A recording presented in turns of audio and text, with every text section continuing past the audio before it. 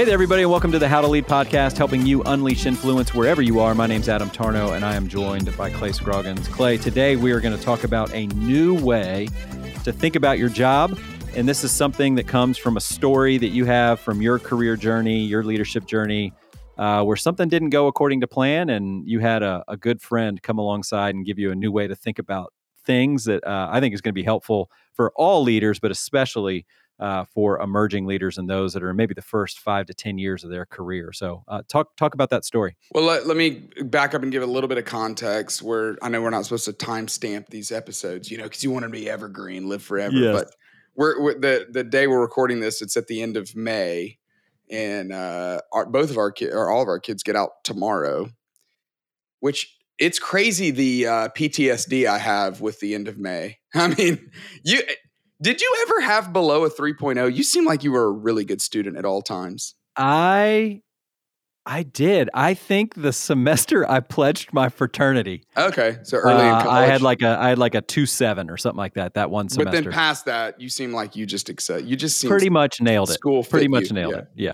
School fit you. I don't know, Clay, if that is a compliment or not, but I'm gonna choose to believe the best right now that was a compliment. Absolutely is. Well, I was at school. I was great in school until college is what did it for me. I mean, I was majoring in engineering, and I still have nightmares about finals week, and that feeling of it was the first time in my life that I had gotten to the point where I was like, oh my gosh, I might not pass this class. I have to pass it, and it made me, it as I've looked back. I mean, basically from like 6 to 25 or whenever, for you and I both were in school, probably. Up until really almost 30 in and out of school, grad school and stuff. But it is such a pass-fail mindset that and everybody says, D's mean done or whatever. I mean, in my case, I had to make C's in most classes. But there is that sense that you're just like, I have to get done with this so I can move on to the next thing. And if I fail it, then I got to back up and start over again. And I just don't want to do that. And it creates this way of thinking, this pass-fail mindset of I either pass it and I move on to the next semester, kind of like American Idol. Like I'm either still here and now I go to the next week, or it's over. I'm done. Like I got to go figure out, I got to go bartend at a new spot or something. I don't know. Shout out to bartenders out there. But anyway, so I'm sitting in this, I'm sitting in a meeting. This is probably 5 years ago. And I had staked so much of my worth and future on this meeting. I had to meet with our senior leaders of our organization, and I needed approval for this project. I needed them to fund it. And the meeting didn't go well. They asked some questions that I had not anticipated. Somebody threw out some, what felt to me like kind of off the wall, different philosophy about things. And I was like, whoa, I did not see that coming. And in the end, they basically were like, hey, back to the drawing board. Like the answer is no, come back when you got a better approach.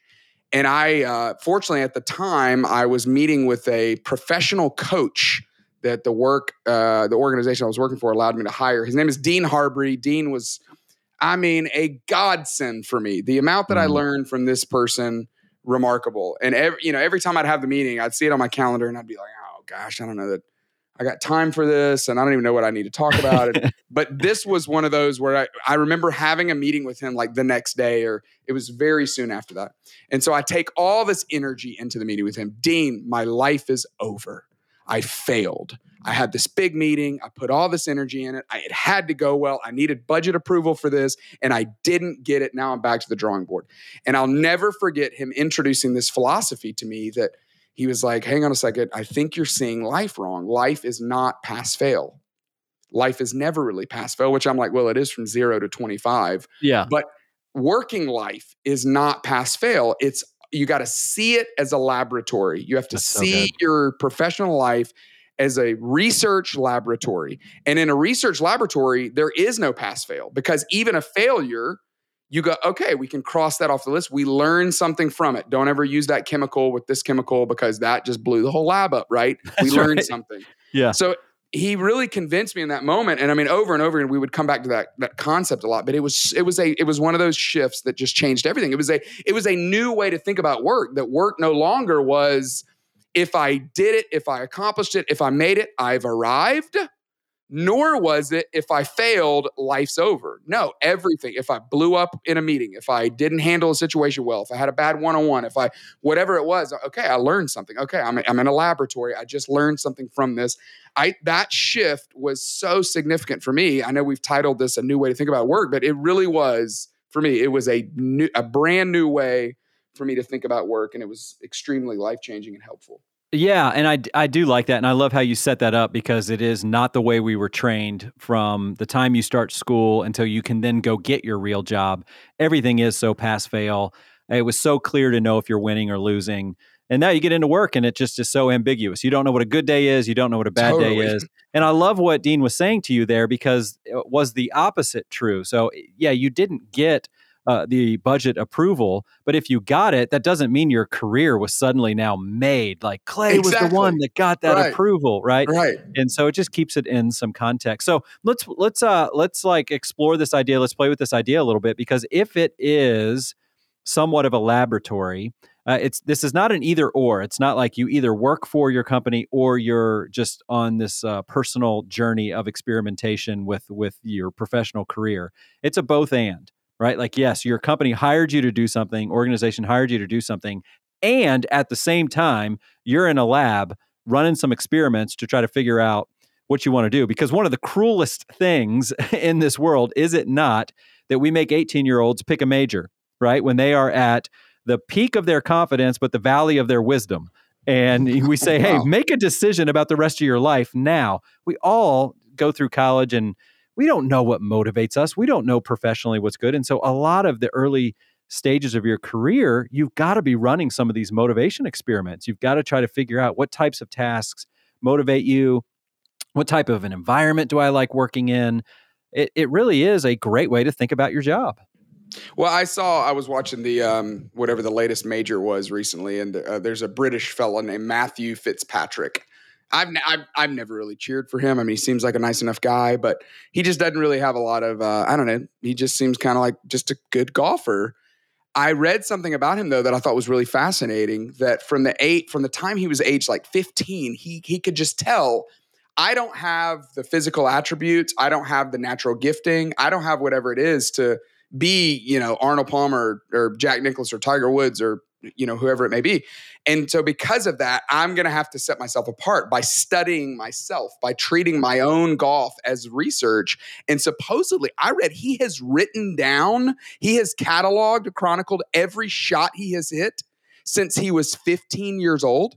Oh my gosh. I think he's like 26 now. I mean, for a decade, he has, I was in thick rough. The wind was going left to right. The pin was on the front end. There was a false front. There was a bunker on the left. I don't know what level of detail, but supposedly he's doing it to make sure that he learns from every single shot that he hits. Now, obviously, I'm not saying that you do that when you're in your 20s, but I think the principle we learn is no. You have to treat yourself like you were a lab rat when you're in your 20s. I was waking up in the 7s. This is what my boss was like. This was the job I was doing. This is what I thought was motivating me. I was having to travel a lot. I was working on a team. I was one of the only people that was fill in the blank, whatever it may be. Yeah. I think what I hear you saying is keep track of all that right now. That's what you should be focused on, not how much am I making. Not what's my title, not do I work for a big company or a small company, a new company, innovative company, whatever. It needs to be all about what are you learning about every single situation that you're in. That is what everybody should be focused on in their job, particularly those emerging leaders that might find themselves in their 20s. Now, let's sound like cat posters for a moment here, or the poster that's like in the office break room. Okay, so the only way to fail is to fail to learn, right? Life's a journey. You never really arrive at your destination. Just enjoy the journey.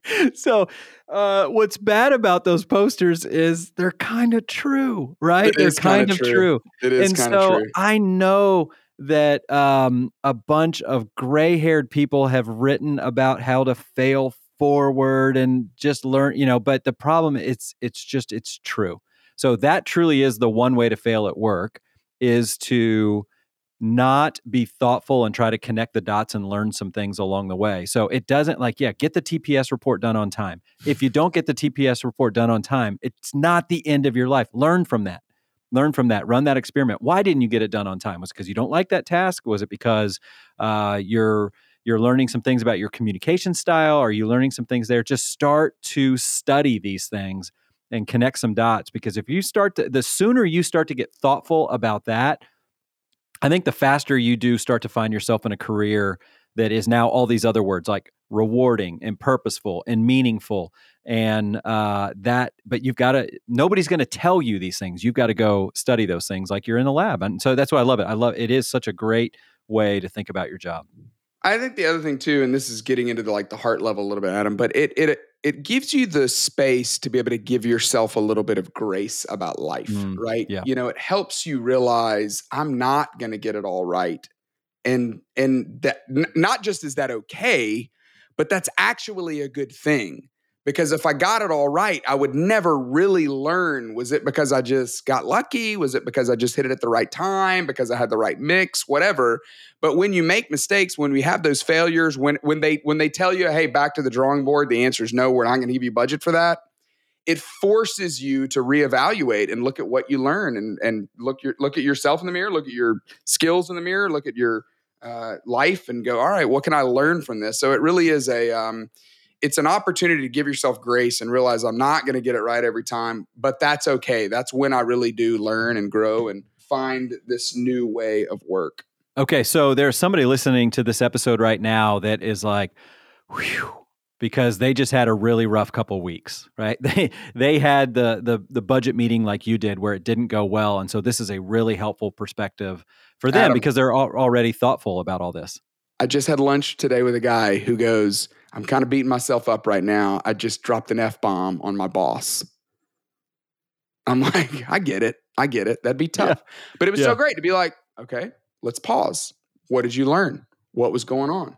What was happening in your life? Let's learn from that. Let's not just say, well, life's over from here on. I'm ruined. I'm forever stained. Exactly. Yeah, because of this. So those who are listening that have experienced some of that recent, behavior like that, like your friend that you had lunch with, you get this, right? And you're going, okay, this is helpful.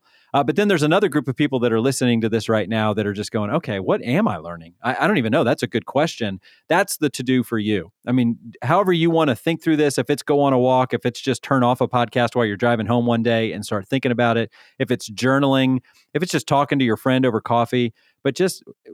what would you say? How would you answer that question? What am I learning about my professionalism or me as a professional? What am I learning about myself right now?